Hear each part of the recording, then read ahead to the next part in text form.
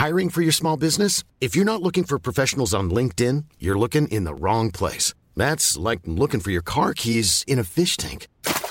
LinkedIn helps you hire professionals you can't find anywhere else, even those who aren't actively searching for a new job but might be open to the perfect role. In a given month, over 70% of LinkedIn users don't even visit other leading job sites. So start looking in the right place. With LinkedIn, you can hire professionals like a professional. Post your free job on linkedin.com/people today.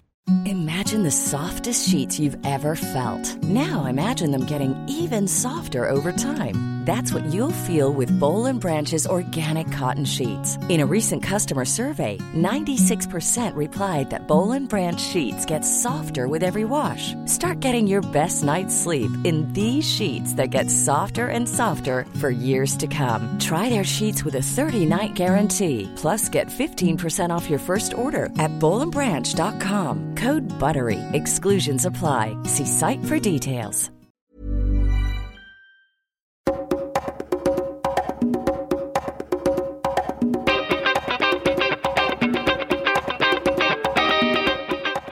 Hello, everyone, and welcome to another great episode of Reconsider, part of the Agora Podcast Network, where we don't do the thinking for you. And we're going to be diving right back into the Middle East today. Today's episode is actually about Lebanon and the protests/revolution that are happening there. But, you know, every now and then we'll follow up on an episode if we screwed something up or we, learned something from some feedback we got from listeners. And so we'll always do that when the opportunity presents itself to see how we learned and see how the world's changed since we last talked about it.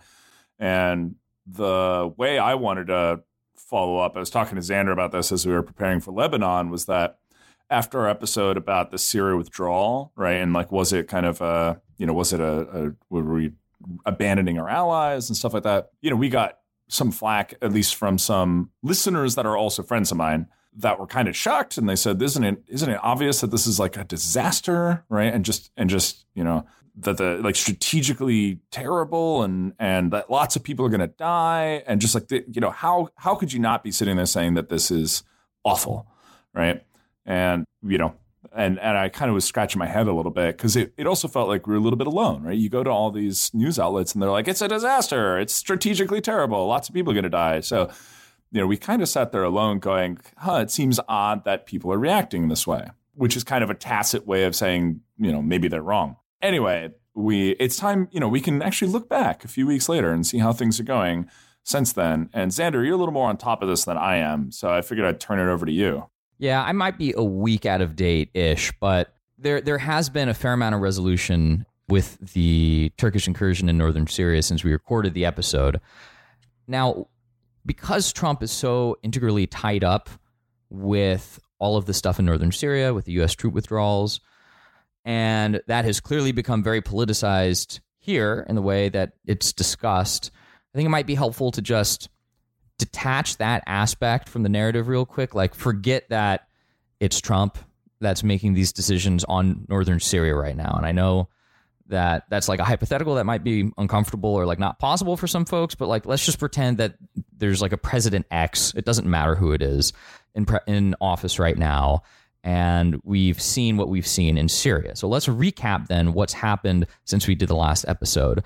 There has essentially been an agreement between Russia and Turkey that, we talked about this 19-kilometer sort of safe space in northern Syria, and that looks to be fairly solidified. The U.S. has endorsed it. And the YPG, which, if you don't know what that stands for, you should read my article on Syrian acronyms on our website. The YPG has retreated to certain areas northeast in Syria and has kind of backed out of the areas that Turkey wanted to claim as sort of a buffer space. And at least some Kurdish leaders are expressing not joy, but contentment with the deal that Trump helped facilitate with Turkey. But sorry, we're pretending that Trump doesn't exist. So anyways, what does this mean for all the parties engaged? Yeah, I tried. The United States. Yeah, the United States. Yeah. The U.S. was not directly involved in the bilateral deal between Russia and Turkey, but the U.S. definitely played a role in mediating, and clearly they were involved in some ways. So Turkey has essentially gotten what it wanted. It has an area where it is perpetually allowed to intervene into Syria that's about 20 kilometers deep, which is deeper than it was allowed to intervene according to the 1998 Adana Agreement. And it's in the areas that it wanted. The YPG has withdrawn. It doesn't look like they're going to be coming into too large of confrontation with Turkey. And I caveat that because clearly Kurdish militants and civilians have been killed in this operation. But there has been a general strategic withdrawal by YPG forces into the northeast of Syria. And they've at least expressed, like I said, contentment that with what's gone down. Assad doesn't need to worry about attacking Turkey because even though Turkey is sort of challenging his sovereignty a little bit in the north right now, so long as Turkey says this is limited and we're not going any further and is really just this little space we want, then Assad can essentially keep up it's not quite an illusion, but the idea that he really controls the country. So his control isn't challenged, which Russia's happy with because that means that they don't have to face the risk of going to war with Turkey. And the U.S. is not withdrawing its troops. Right.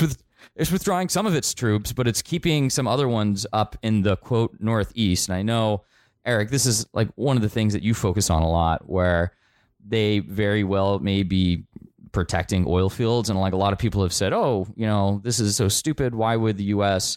do that in Syria? It's not like there's a ton of oil up there. And you can argue maybe it's because the U.S. wants to keep some oil revenue out of the hands of ISIS. But realistically, if there's still 300 or so U.S. soldiers up in the northeast of Syria where all the YPG and its Kurdish allies are, that's going to act as a blood barrier to further Turkish incursion, just like it did in 2016 when Turkey invaded the first time.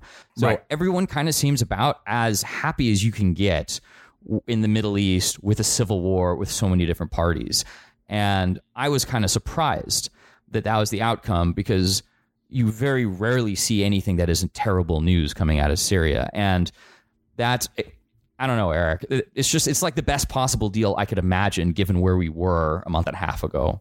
Well, there you go. It's also the case that it could be the case that the fact that there is this barrier, this kind of, obviously Turkey has the right to muck around in there, but a clear border buffer for Turkey actually creates a higher level of stability on that border going forward because Turkey doesn't necessarily face as high a threat from the PKK, which, go to Xander's article about this, but they're the terrorists, right? They're the Kurdish terrorists, and there are Kurdish terrorists, and they don't face that kind of, as much of a threat there to this highly populated area for them that's in their south center, including a city that I should be able to pronounce, but is like Şanlıurfa. And I've forgotten most of my Turkish, but I think it's Şanlıurfa. That's pretty big, and they now have a buffer there. Whereas in the northeast, the largest big town, it's not called Batman, but it certainly looks like Batman, is much farther away, and there's a little bit less risk there. So, shocking. I'm looking at this, liveuamap.com, which shows what's afoot, and it's Syria is absolute chaos in terms of what lines are where, but you definitely have U.S. troops in the northeast along all of these oil fields, trying to keep them out of the hands of ISIS. In the southeast, there's a ton more oil fields. The Kurds seem to have all the oil fields, so good for them. Sure, they're making use of that. And then there's a ton of activity and a ton of bombing going on, or maybe, sorry, not a ton. It's comparatively a lot. That Turkish border area is pretty calm, it looks like. And just south of Idlib there is bombing going on, and it's much more of a hot zone. So that seems to be what's going on in Syria right now. It's going to continue to suck, unfortunately, because that's what happens when we decide or when the world or a group of people decides like, oh, we'll just topple the dictator of this, the brutally handed, minority dictator of this multi-ethno sectarian state. That'll totally work out the way it did every time before. So it'll continue to be bad. But it looks like the Turkey thing has been largely resolved. So on to the regularly scheduled program. Yeah, I was going to say, speaking of divided societies that have led to civil war. Oh gosh, and people trying to undo the government or trying to undo the current set of the government there. Not necessarily saying it's going to end poorly, but just move a little bit southwest from Syria, and we're now in Lebanon. Lebanon. What's going on in Lebanon? Well, Lebanon has been witnessing really, really massive protests. We're talking hundreds of thousands of people in the state. It is a 6 million person country, and these have been going on since about mid-October. These are essentially the largest protests that Lebanon has seen since the end of its civil war, which ended in about 1990 and lasted 15 years from 75 to 90. And, I make jokes about not being fun at your cocktail party on this show before, but I actually had a real life experience with this about a couple of weeks ago. In late October, I came across this video, and it was a video put together by Lebanese protesters and anti-government opponents. And I was so moved by it that I was sure that everyone at my friend's annual Halloween party would be just as inspired by it as I was. And I was not exactly on the money with that one. But it did turn out that a Lebanese friend of mine was at the party, and we ended up having a really fulfilling, interesting, and just like generally amazing conversation about what was transpiring in Lebanon, his country. And his words were, most people don't know, but my country is having a revolution right now. So what we hope to do with this episode is explain what exactly is going on right now in Lebanon, why it has ramifications that stretch far beyond Lebanon's borders, and why, then, with all of this context, I found this video to be such a powerful piece of media. Definitely propaganda, but still a powerful piece of propaganda. So we'll have the link to the video in the show notes at reconsidermedia.com, but here's an audio clip of it, and we'll play it again at the end so you can listen to it after our context bomb. وأنا ممول الثورة. أنا ممول الثورة. أنا ممول الثورة. أنا ممول الثورة. وأنا ممول الثورة. وأنا ممول الثورة. وأنا ممول الثورة. أنا مواطن لبناني وأنا عم مول الثورة. أنا ممول الثورة. وأنا ممول الثورة. أنا ممول الثورة. وأنا ممول الثورة. وأنا ممول الثورة. وأنا ممول الثورة. وأنا ممول الثورة. أنا ممول الثورة. أنا ممول الثورة. وأنا ممول الثورة. وأنا ممول الثورة. وأنا ممول الثورة. وأنا ممول الثورة. وأنا ممول الثورة. وأنا ممول الثورة. أنا ممول الثورة.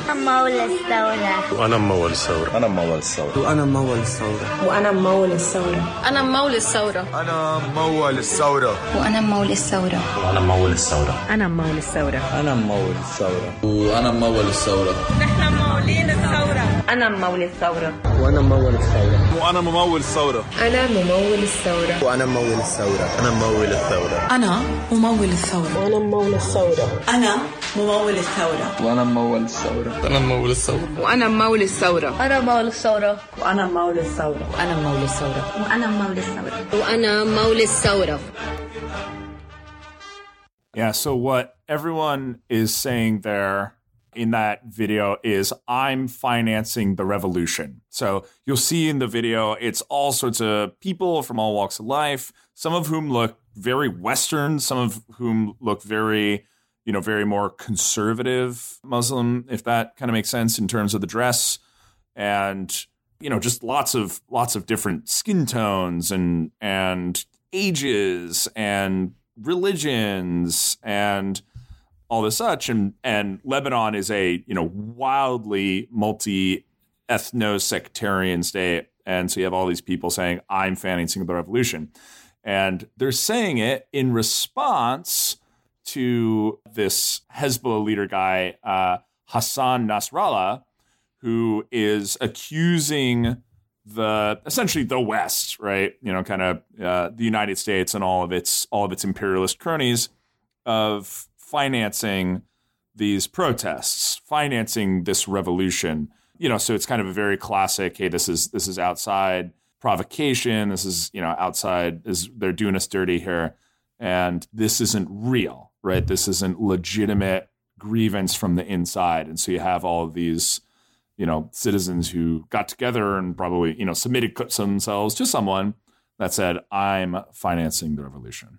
So I guess what struck me about the video is that it really takes a lot of courage to record a video of yourself that you know is going to be passed around and used as a media piece for, or against rather, an organization that is easily the most powerful organization in Lebanon and, you know, known for doing pretty violent things and a political maneuver at that could actually potentially challenge the political elites in a way that draws retribution. So that's what struck me about the video. Right. Yeah. Hezbollah is actually, you know, there is risk that if the governmental structure in Lebanon changes substantially, that Hezbollah's power in Lebanon will decrease. And you have all these people basically poking a stick in the eye of this Hassan Nasrallah Hezbollah fellow. And now he's got video of exactly who all of them are in case he wants to kill them all. Yeah. On a broader level, we'll step back from the video and ask now, why are people protesting in Lebanon in the first place? As I mentioned a moment ago, it's a pretty small country, 6 million people. And despite its size, it has an extraordinarily complex system of government. And this is due to its extremely heterogeneous population. There's something like 17 officially recognized religions, and there are different sects within the religions, or in some of the religions, and the government's composition tries to strike some sort of balance to ensure that all of these different groups have some form of representation. And it's been this way for a while, but in its current incarnation, it's been that way since the Civil War ended in 1990.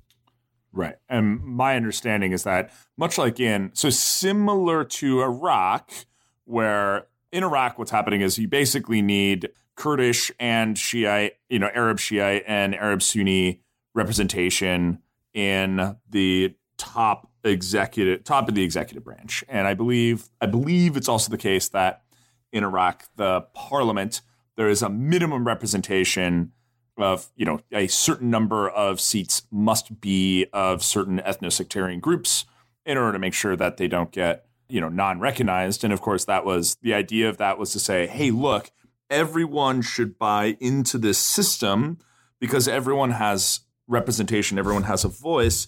You're not going to get swamped out by just, Shiite Arabs, which was a major fear and, to some extent happened in some ways after the Sunni Ba'ath Party was taken out of power, all that stuff. And so these kinds of deals which by the way is unimaginable in a place like the United States, right? Can you imagine saying like, yes, well, if the president is a white Christian, the vice president has to be, like a black Muslim. And what?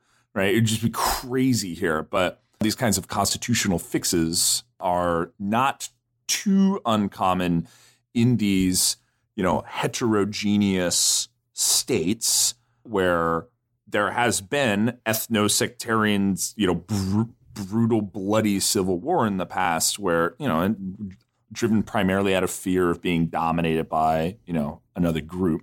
And so that's why these get built. But for the past 30 years, so that's what happened, end of the Civil War, about 1990, gets upgraded to have these three slots. One of them, they're the president, the prime minister, and the speaker of the House. The president must be a Maronite Christian. The prime minister must be a Sunni, and the speaker must be a Shiite. And everyone said, great, that will totally work out fine. But for the past 30 years, since the Civil War ended, Lebanon has continued to lack many basic services. These kinds of basic services that many believe governments are supposed to do first and foremost. And so some examples here are garbage is poorly disposed of. So in 2015 and 16, there were protests when the government couldn't find a solution to just disposing of waste that remained in the streets of the city, right? So there's just trash piling up. Lebanon has also not had dependable 24-hour access to electricity since 1975 when the Civil War began. So for a little context, that's 45 years. Yeah. So there are people who have, adults who have lived their whole lives without reliable electricity. Interesting side story here. To supplement Lebanon's limited power generation capacity, Turkey began sending what are called power ships to provide additional electricity. That is, power plants on ships that are portable and can dock wherever. And those of you who are at a computer, just go Google image. You just need the word power ship. It's bananas. There are these giant, it looks like gas power plants on a barge that can just plug into a power grid, which is super cool and pretty insane.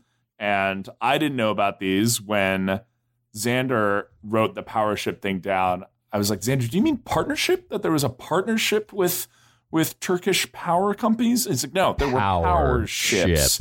Yes, ship of power. So that's a thing, apparently, which, cool. Yeah, the side story here is interesting because it's just such an unusual thing, but it kind of shows you both how Lebanon lacks some of these basic services and the structure of the government has just often gotten in the way of making even marginal progress. Turkey started, I think, selling electricity to Lebanon in 2013. It went on for maybe 3 years or something like that, and they were going to try to sign another contract.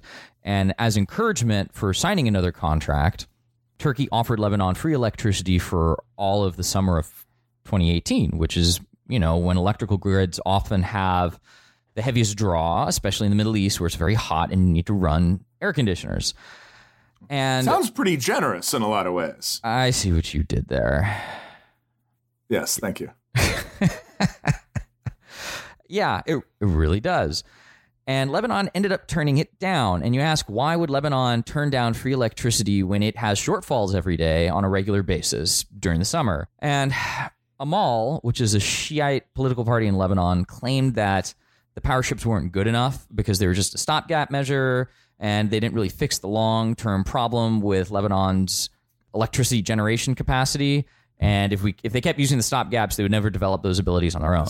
So however, this might have been you got to feel the heat in order to do the work. Sorry, I'll stop with the puns. Yeah. No, man, pun it up.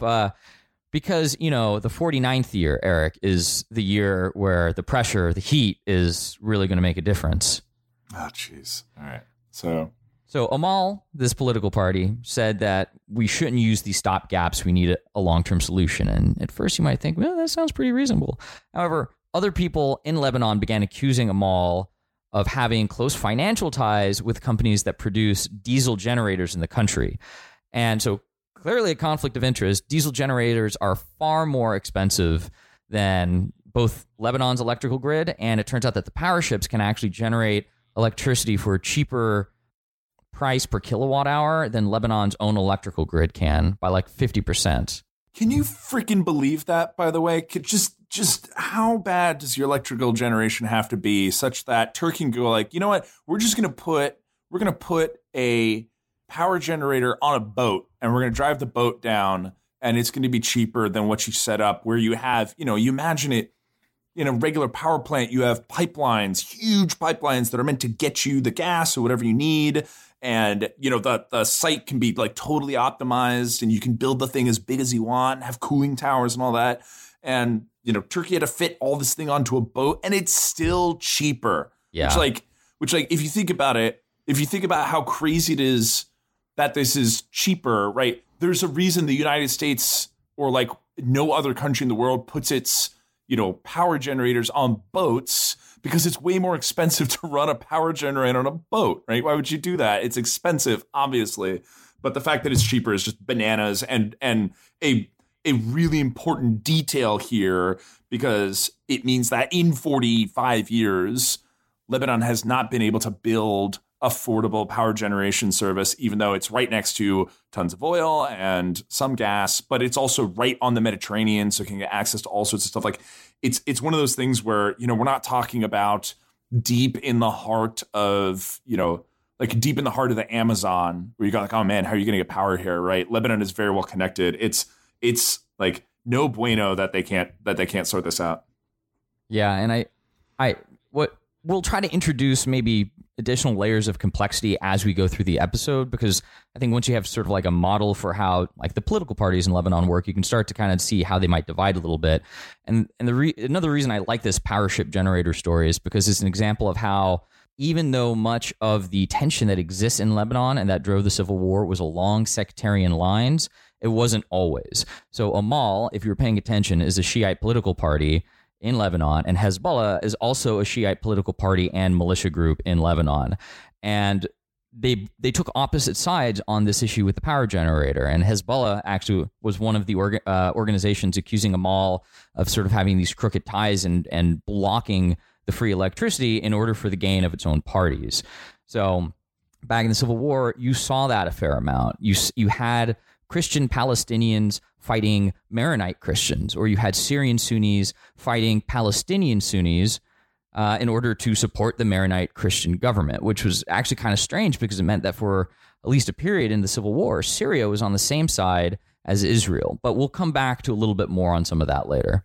Yeah, so if you think of, again, just to double down on how complex this is, for those of you who paid attention to Iraq, you're like, oh, Sunni and Shia and Kurd. Okay, so Sunnis hang out with Sunnis, they get along, they look out for each other. Shiites, look out for the Shiites. Not necessarily, right? Like, we need to not oversimplify, people's kind of like crazy ethno-sectarian, like their, intersectionality is a word now in 2019, but people's like ethno-sectarian identity is highly intersectional. And, if there's a political threat from people who share your religion, because they, because like the demographic access of identity, right, is not along religion today, then it's on, right? It's on. People won't go like, oh, well, you're a Shiite, we shouldn't fight, we should all just get along. Not how it works necessarily. So, and this is like one why it's so hard to get your head around Lebanon, because there are so many. It's not that humans are inscrutable or that it's just chaos, but it is that there are all of these conflicting interests in any given person's heart, right? That there are all these like different needs where they're, depending on kind of the need that's most important or the threat that's most prescient, people will have different, will emphasize different groups or alliances that they, that are important to them. So all of this stuff about national identity kind of brings us back to where we were with the protests, because despite someone maybe feeling like they lean more in one direction or 8 directions at the same time, kind of like Eric just said, more and more the protesters in Lebanon are appealing to a sense of national unity, a sense of national identity that will overcome some of the roadblocks that they believe the sectarian government has succumbed to in the last couple of decades. And adding insult to injury for a lot of these folks is some of the current political elites who clearly benefit from this sectarian governance, the system of sectarian governance, were during the Civil War, way back when, basically warlords. Like Hassan Nasrallah, I think by the end of the 80s, he was involved in the Civil War. He was old enough, and he's still in power and one of the leaders of the country now. And so this generation of leaders have stayed in power following the Taif Accords that ended the war back in 1989, 1990. So protesters are saying, this doesn't make sense. This sectarian basis of government has been failing us, and we want to come together as one people, as Lebanese, and have a secular Lebanese government. And that's been a lot of what the demands have looked like. Yeah, so it turns out that, if it's guaranteed that the president must be a Maronite Christian, right? If there's a limitation on competitiveness, it opens the door to a lot of corruption, right? And that's part of the challenge is that, for example, the most powerful Shiite organization, like Shiite identified organization in Lebanon is Hezbollah. Right. So when the Speaker of the House is a Shiite, guess who has a lot of sway over who that person is? So even if the body, in the chair might change, there's this kind of plutocratic or oligarchical leadership that doesn't. And so people are sick of that. And the catalyst was this like power shortage that was, not being dealt with. And there was belief by a lot of people that the decision not to take this contract to provide power, which hurts people, right? It's bad when you don't have electricity. Electricity is important. That this was made for corrupt reasons, like literally for people to line their pockets. And there's always, and that has just like, bubbled over, pick up with pockets. Ultimately it was a tax on WhatsApp, which is bananas. But they gave it a shot. It was a tax on WhatsApp that really got things going at first. So they would they would just track your WhatsApp calls and put a tax on it to raise more revenue. This actually happened on October 17th. This led to a small protest in Beirut that quickly grew. They spread to the rest of the country, and the government walked back the taxes and said everything will be fine. But it turns out there's frustration over all sorts of other things. And so this was, again, merely the spark on the catalyst that really got things going. And the government has also proposed a set of reforms that, if they pass, might end up being enough to get people going, but maybe not. But the pressure has stepped up since then. So it's been a month. It's nowhere close to slowing down. Again, I just checked liveuamap.com, and I promise I am not just a running advertisement, but it's a really good resource. It's useful. It's useful. It aggregates tweets and geolocates them, so you can get a sense of what's going on. But that pressure caused the Prime Minister, Saad Hariri, to step down. But that didn't cut the mustard either. So a lot of the protesters also want the president and prime minister to resign as well. And things are definitely still kicking, and they're starting to get a little bit violent. So one person has been killed, and the protesters are claiming that the concessions made to them so far are limited, and that people in these entrenched positions of power, such as Nasrallah or, who has Hezbollah or President Aoun, must offer much more fundamental reforms, and they want a more technocratic government to take over. And one note I want to make about this is you might be thinking, this has been going much shorter than Hong Kong. It's been going much shorter, and it's been less pervasive across, say, Beirut, but a lot of more changes have happened. And it's one of those things that this is a good kind of case study where, in Hong Kong, it's been a long, nobody's, for example, allowed to have guns. And it is also the case that Hong Kong, is kind of, they're exposed to, let me just say, kind of free thought, and they're basically not behind the Chinese internet firewall. The Chinese government can't control what they're allowed to see, can't just propagandize them as much as it wants. Their education system is more open, and so these Hong Kong protests, they got stuck in Hong Kong, and Hong Kong can't defend itself other than with public opinion, global public opinion. Whereas in Lebanon, as we see, for example, from Hezbollah, it's really easy to get a gun. And therefore, when you're the government or even when you're Hezbollah, you have to think hey, if we want to crack down on this, it's going to get bloody. And do we kind of want a full mass uprising and a war? Because the Chinese can say, the Chinese are playing with public opinion and the Lebanese government is playing with war. And so the bargaining chips are very different. And it's also the case that, this is pan-Lebanese rather than just stuck in one city. So you get these very different outcomes from it.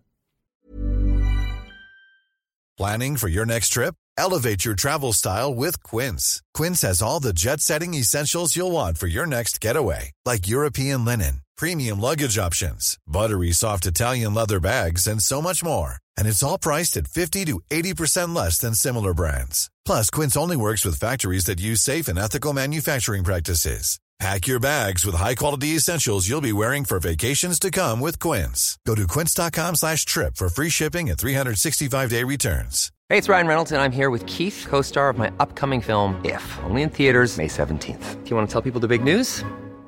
All right, I'll do it. Sign up now and you'll get unlimited for $15 a month and 6 months of Paramount Plus Essential Plan on us. MintMobile.com/switch. Upfront payment of $45 equivalent to $15 per month. Unlimited over 40 gigabytes per month. Face lower speeds. Videos at 480p. Active Mint customers by 531.24 get 6 months of Paramount Plus Essential Plan. Auto renews after 6 months. Offer ends May 31st, 2024. Separate Paramount Plus registration required. Terms and conditions apply if rated PG. Now, a question that I get fairly often about topics like this is why does this even matter for people who aren't directly involved? So in this case, it would be, if I'm not Lebanese, why should I care about what's going on in Lebanon? And to be fair, I think it's a fair question, because if people don't feel direct relevance to some affairs or they seem sufficiently localized, there's only so much time in a day. Why should this particular issue be important? And the thing is that what happens in Lebanon, despite its small size, really does impact the rest of the Middle East in ways that aren't entirely obvious. It's sort of a junction point in the Middle East where a lot of these different various groups live. And because it's so heterogeneous, and because there have been large-scale migrations into Lebanon, both the Palestinians following the founding of the state of Israel in 1948, as well as 1 million Syrian refugees just throughout the course of the Syrian civil war, which, again, 6 million people in Lebanon, so you can do the math. It's a huge percentage.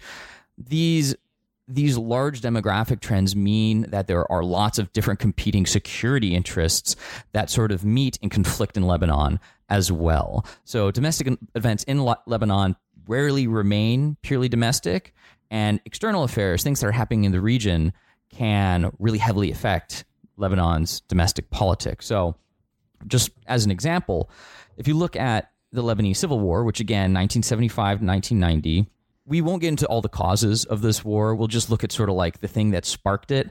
And it happened when Maronite Christians, who were essentially the most powerful entity in the government at that point, which is sort of a holdover from the French colonial period after World War I, they started putting pressure on the Palestinian Liberation Organization, or the PLO, which you might remember was led by Yasser Arafat. And if I were to hear this, a couple of questions would come to mind. Why is the Palestinian Liberation Organization, the PLO, why is it in Lebanon? Why isn't it in Palestine? And it's because after Israel was formed, and several decades of war happened. There's big war in the 60s, big war in the early 70s. By the time you get to the mid-1970s, the demographics of Lebanon had shifted because hundreds of thousands of Palestinian refugees had migrated to Lebanon. And what that meant, and again, small population, was a meaningful increase in the percentage of Sunni Muslims in the population. And many of these Palestinians felt that they had nowhere to go. Lebanon was a new home, and they were not being fairly represented by what they considered to be an overwhelmingly Christian government, and that even at that time, basic services were being kept from them based on sectarian divisions when other Maronite Christians had better access to them. So the Lebanese government, the reason they were concerned about the PLO and the reason that they started, this was the spark that started the Lebanese Civil War, was because the PLO was all about regaining Palestine back from Israel, which meant that the PLO was conducting operations against Israel from Lebanese territory. And the Christian Maronite government was afraid that this would invite Israeli retaliation. And that actually turned out to be true. Israel invaded Lebanon in 1982.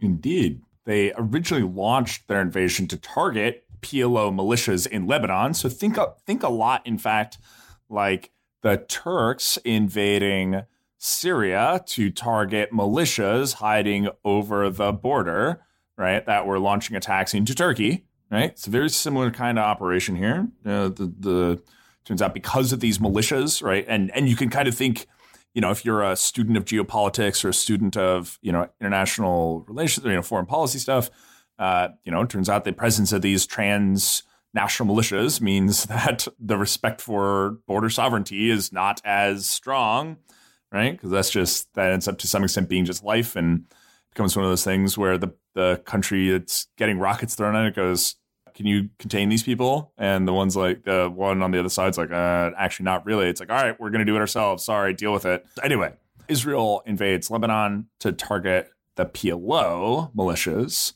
And these were, of course, mostly Sunni Palestinians. And even though, some of the groups were more like the Muslim Brotherhood than like kind of the radically Sunni jihadist groups, right? But of course, when the invasion kicked off, Shiite Muslims in southern Lebanon resisted the Israeli incursion because, hey, you're invading my country. What's going on?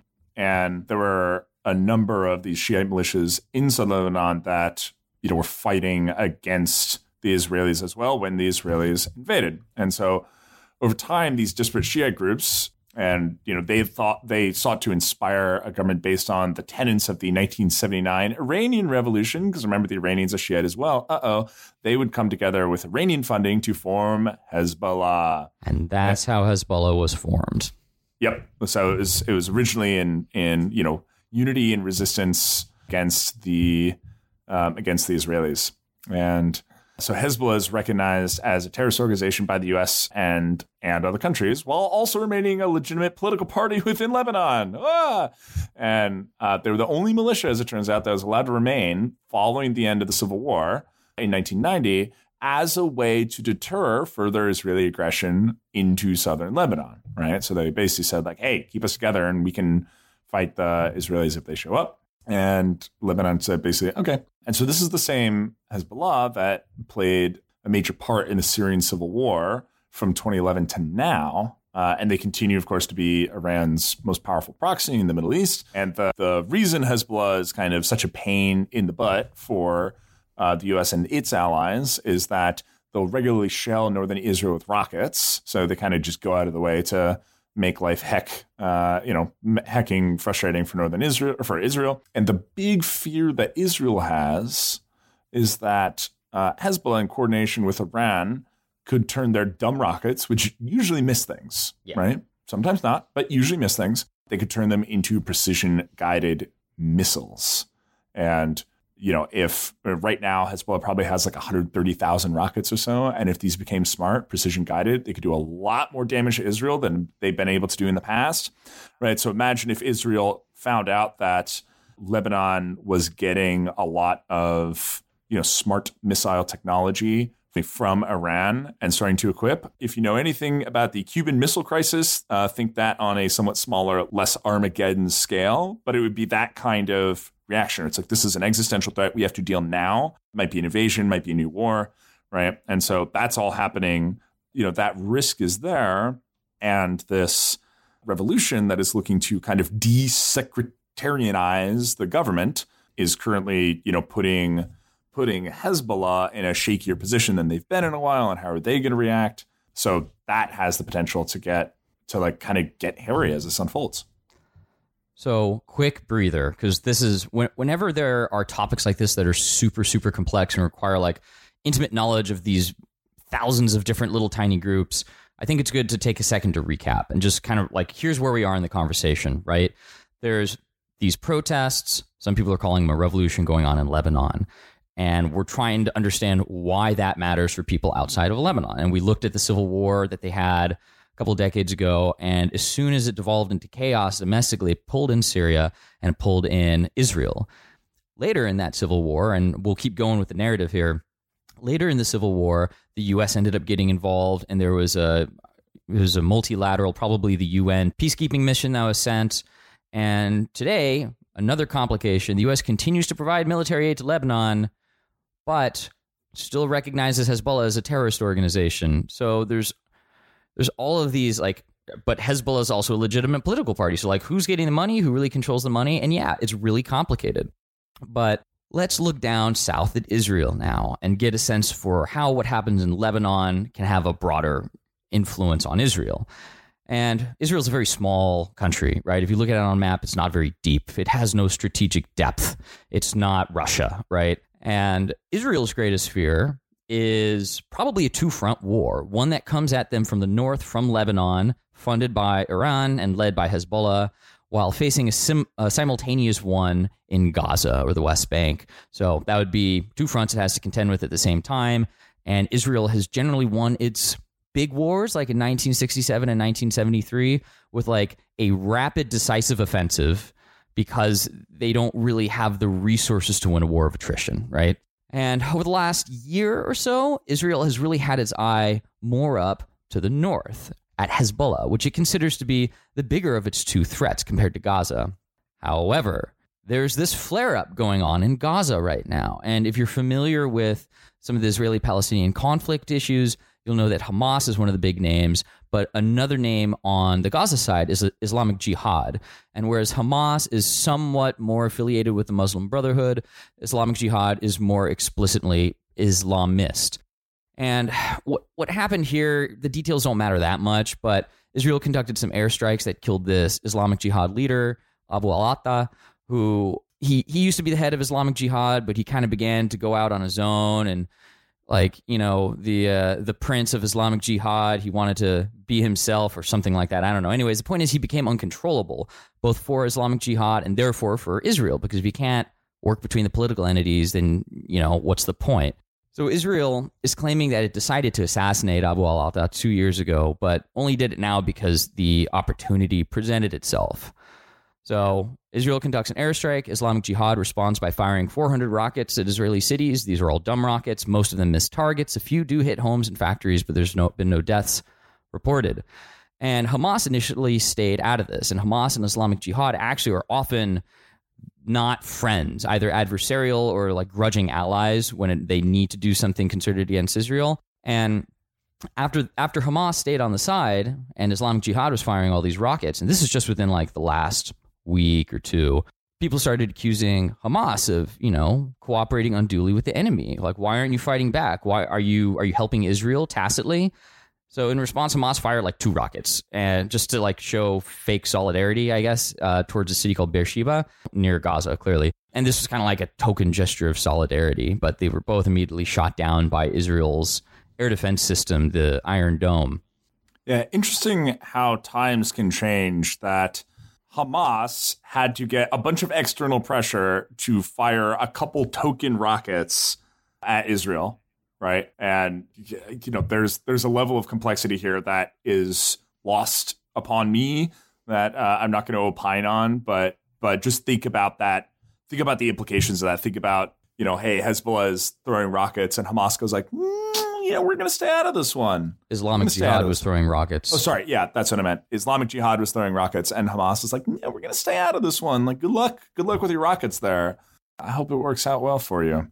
And so why are we even mentioning this flare-up in Gaza, which is not next to Lebanon, unlike many other things that we're talking about in a show about Lebanon? And it's because, of course, what happens in Lebanon does not occur in a vacuum. You have all these different groups from all these different other countries that have interests in what goes on, both in Lebanon and in other countries that are present there. And, political revolutions or mass protests that turn into, overturning government on Israel's northern border can significantly impact Israel's security, right? And we know how Israel feels about its security and what it tends to do when it feels it's threatened. So Israel's actions in Gaza are at least somewhat linked to how Israel perceives its security on its northern border to be, which, over the past few years, it's been more obsessing over the northern border versus, kind of back in the day, if you remember the Gaza, all the Intifada and all the work in Gaza, or no work in Gaza, all the, frankly, invasions of Gaza that Israel had gone through in the 2000s.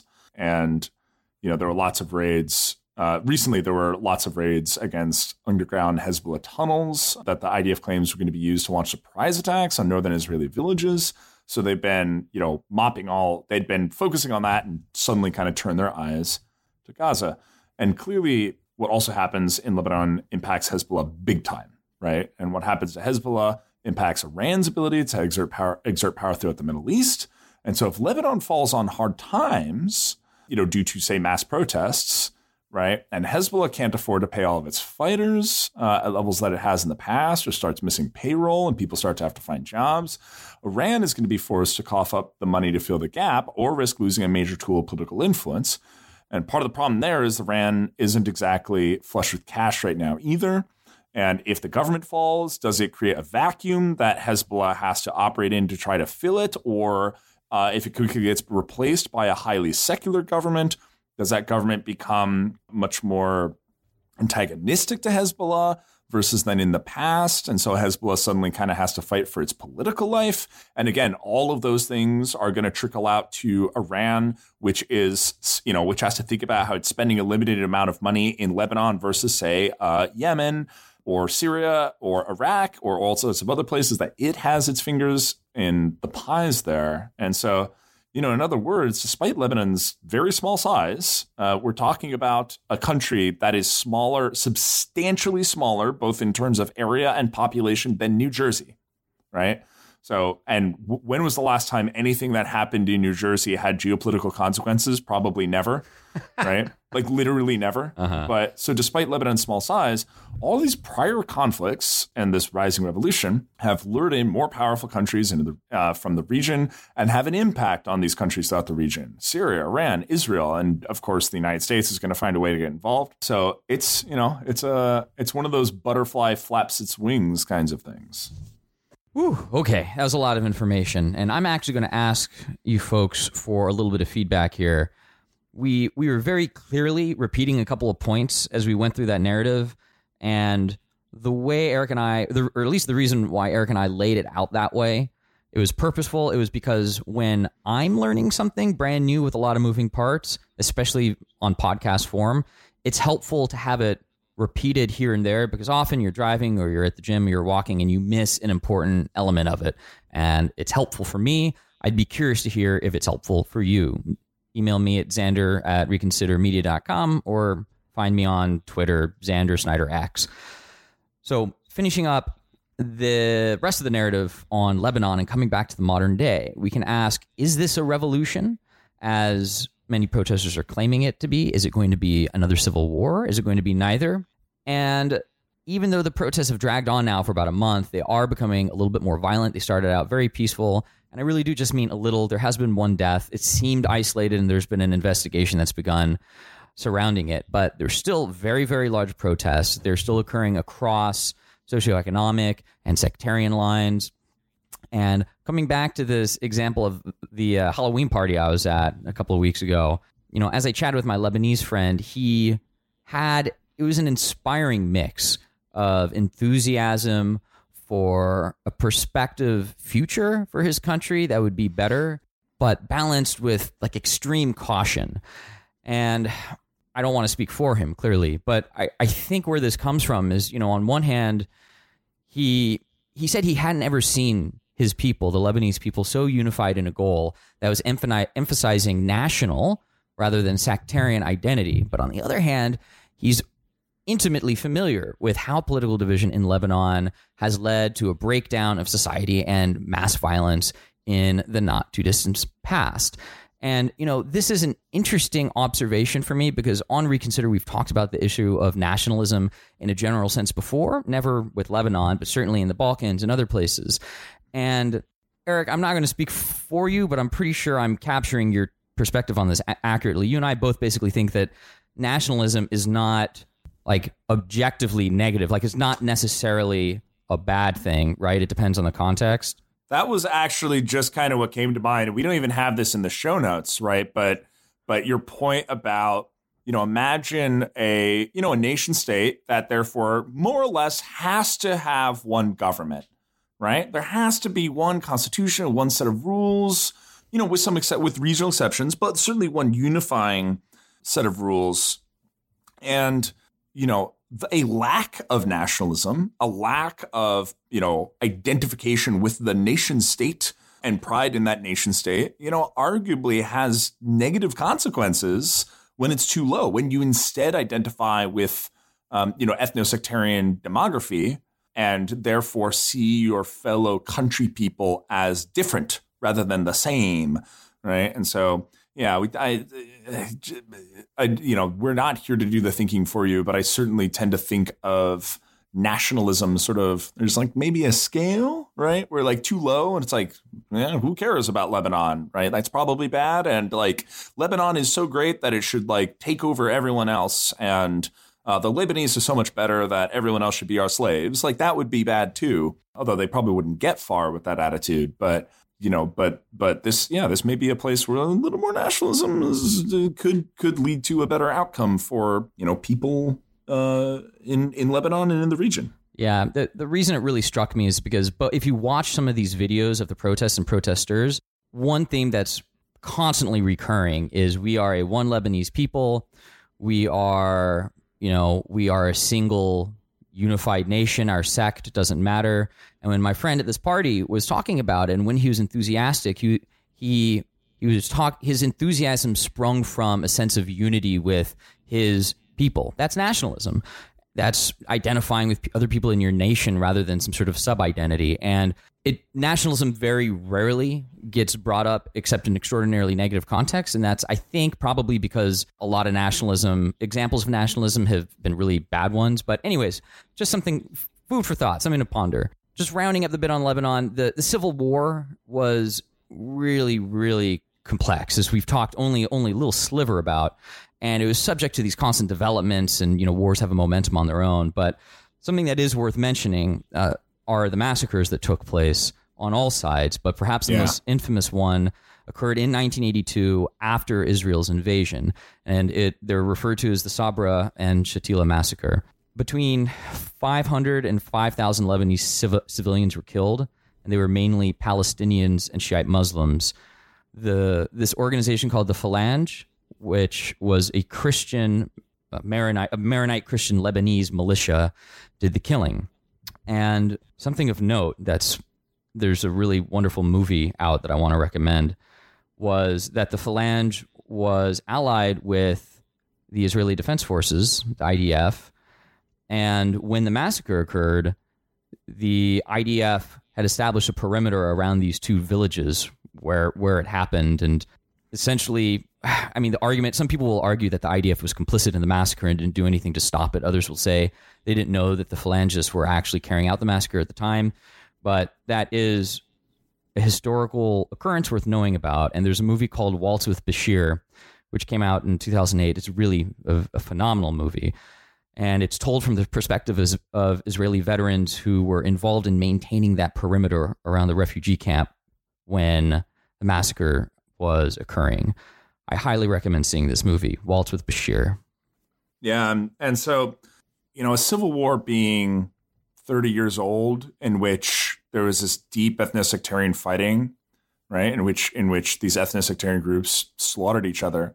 It's hard to get over that. And so it means that, I don't want to speak. I don't have a window into the soul of a single human, much less someone in Lebanon. And so I can't say to what extent a new generation or a new outlook are ready to move past that, right? And move into ultimately a secular government. That doesn't mean a secular nation, right? But a secular government that says, the heck with all these demographies and ethno-sectarian rule sets. We just want to have a, parliamentary democracy, right?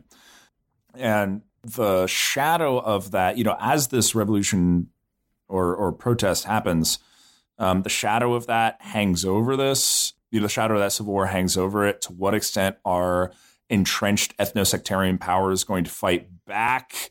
If they're going to lose power, and they start to worry that, because we go full circle here to the purpose of that initial ethno-sectarian kind of guaranteed leadership set, where of course the reason for it is, if we think of, for example, the end of the Ba'athist regime in Iraq, one of the reasons for the insurgency there was this deep terror among Sunni people, not just Baathists, that the Shiites in charge, who have a majority in the country, could just run them over, right, and do terrible things to them with this just straight up parliamentary government.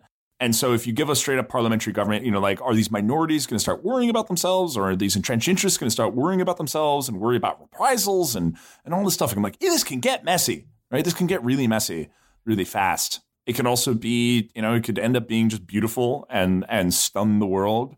A little bit like the Cedar Revolution of 2005, although that wasn't perfect. But, there was like, hey, everyone got together and said, like, let's kick Syria out. And that at least went fairly well. But so it's, Xander, I don't know if you want to add anything to this, but like, it's risky. It's potentially icky. Revolutions are risky. And you can get into a discussion about, is there a line between political revolutions and social revolutions? And is one maybe safer because you maintain some structures of government, or I don't know, but you repeatedly see in the Middle East, years over years over years, the repeat of power vacuums leading to bloody affairs. Doesn't mean it's always going to happen in the future. But that's why this is a challenging issue that has a lot of people concerned. Yep. And should it evolve in some way into something ugly and ethno-sectarian, it's also going to pull in a lot of other powers, a lot of other peoples, a lot of other lives into its orbit. And, I guess this is the reconsider moment where we're recently been talking about these butterflies. And so, of course, whenever we talk about something, we have to curate our content. We can't talk about everything. We're not a news shop. We never want to be.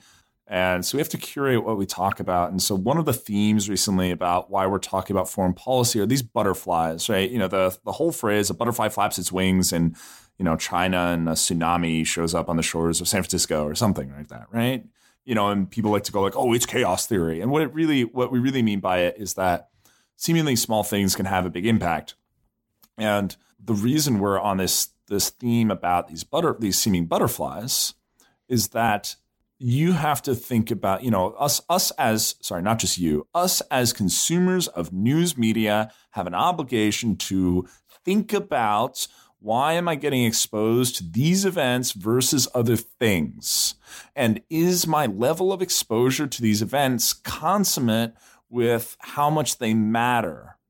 And of course, we say at the beginning, we had this whole thing about Trump's, alleged or so-called, or at least claimed, not quite withdraw from northern Syria and how that worked out and the level of, attention, temporary, very short-term attention that it got, right? And it's worth asking yourself there as well. We like to rub people's face in this a bit, but do you even know what's going on now? Have you forgotten about it completely? Are you just outraged about something else now?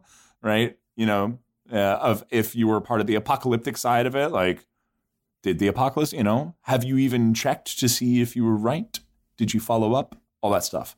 But all, rubbing anyone's nose in it aside, the important thing here is like, how much long-term consequence does that have, even though it got all this media attention on this argument, versus, what are the long-term consequences of protests in Beirut about a WhatsApp tax starting to get a little bigger because of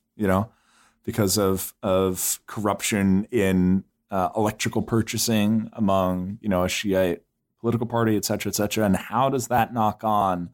And has that intertwined with all of these ethno-sectarian demographies and the history of, a pretty fractured nation and intervention into it?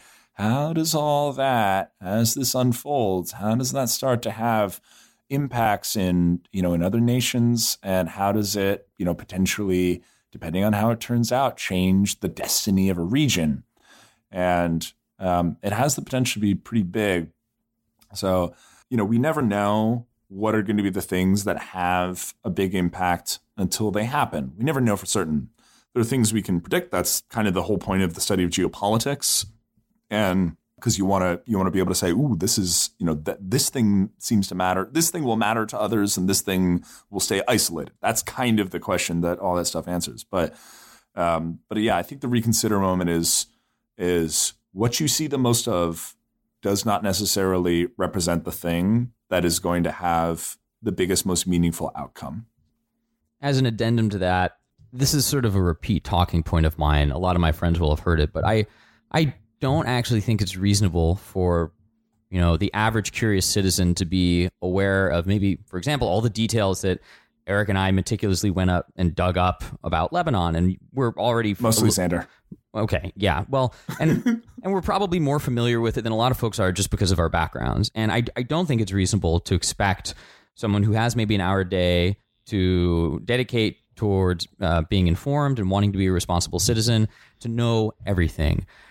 But I think sort of where I'm building on Eric's comments here is if there's so much out there that we may only have a surface level knowledge of, then is the rage justified?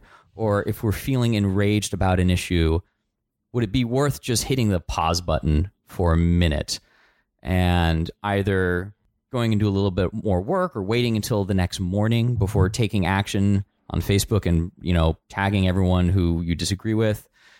Hit pause on the rage button. With that, would like to close out the show. We've now been doing Reconsider, Eric, for almost 4 years. Our 4-year anniversary is next month. Wow. I should get you chocolates. I like dark chocolate with nougat. There we go. Yeah. Go ahead. Yeah, maybe we should. I was like, we should put Xander's address on the internet. I was like, wait a minute, let's not do that. Don't do that. It's like, if you want to send Xander chocolates, send them to this address. No, never mind. So if you've been enjoying the show over the last couple of years, or if you're a new listener, thanks for being part of the Reconsider world. If you don't follow us on Facebook or Twitter, we post stuff up that's interesting. We engage with folks. We get show ideas at Reconsider Pod.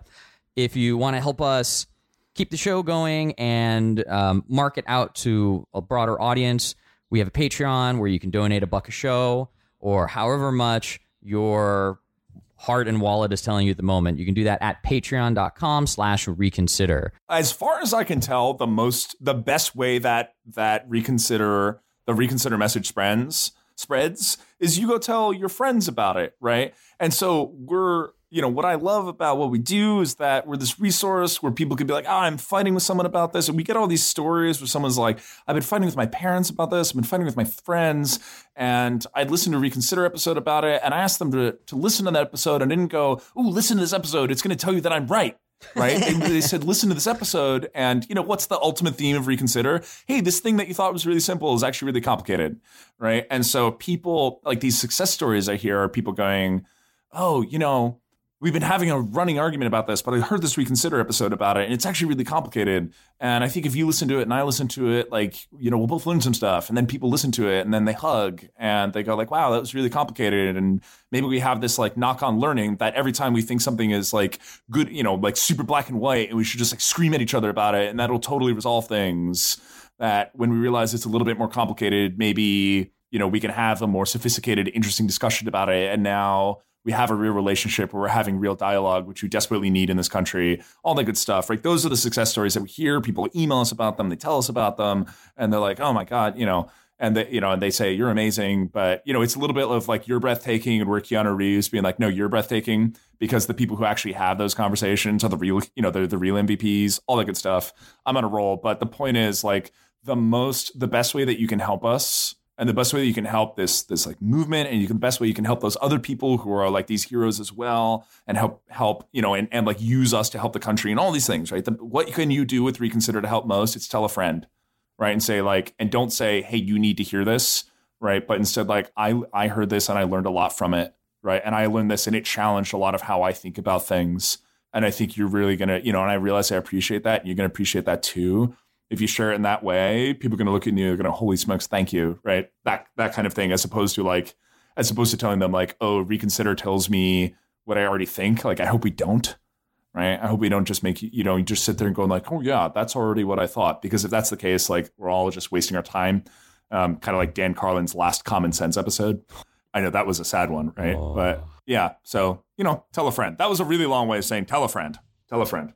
And with that, dear listeners, we'll close out for the day. Remember, as always, don't let the pundits do the thinking for you.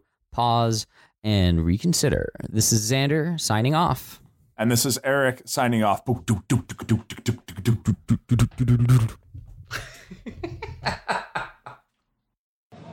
وأنا مول الثورة. أنا مول الثورة. أنا مول الثورة. أنا مول الثورة. وأنا مول الثورة. وأنا مول الثورة. وأنا مول الثورة. أنا مواطن لبناني وأنا عم مول الثورة. أنا مول الثورة. وأنا مول الثورة. أنا مول الثورة. وأنا مول الثورة. وأنا مول الثورة. وأنا مول الثورة. وأنا مول الثورة. أنا مول الثورة. أنا مول الثورة. وأنا مول الثورة. وأنا مول الثورة. وأنا مول الثورة. وأنا مول الثورة. وأنا مول الثورة. وأنا مول الثورة. أنا مول الثورة. مول الثورة. وأنا مول الثورة. أنا مول الثورة. وأنا مول الثورة. وأنا مول الثورة. أنا مول الثورة. أنا مول الثورة. وأنا مول الثورة. وأنا مول الثورة. أنا مول الثورة. أنا مول الثورة. وأنا مول الثورة. نحن مولين الثورة. أنا مول الثورة. وأنا مول الثورة. وأنا ممول الثورة. أنا ممول الثورة. وأنا مول الثورة. أنا ممول الثورة. أنا ممول الثورة. وأنا ممول الثورة. أنا ممول الثورة. وأنا ممول الثورة. أنا ممول الثورة. وأنا مول الثورة. أنا مول الثورة. وأنا مول الثورة. أنا مول الثورة. وأنا مول الثورة. وأنا مول الثورة.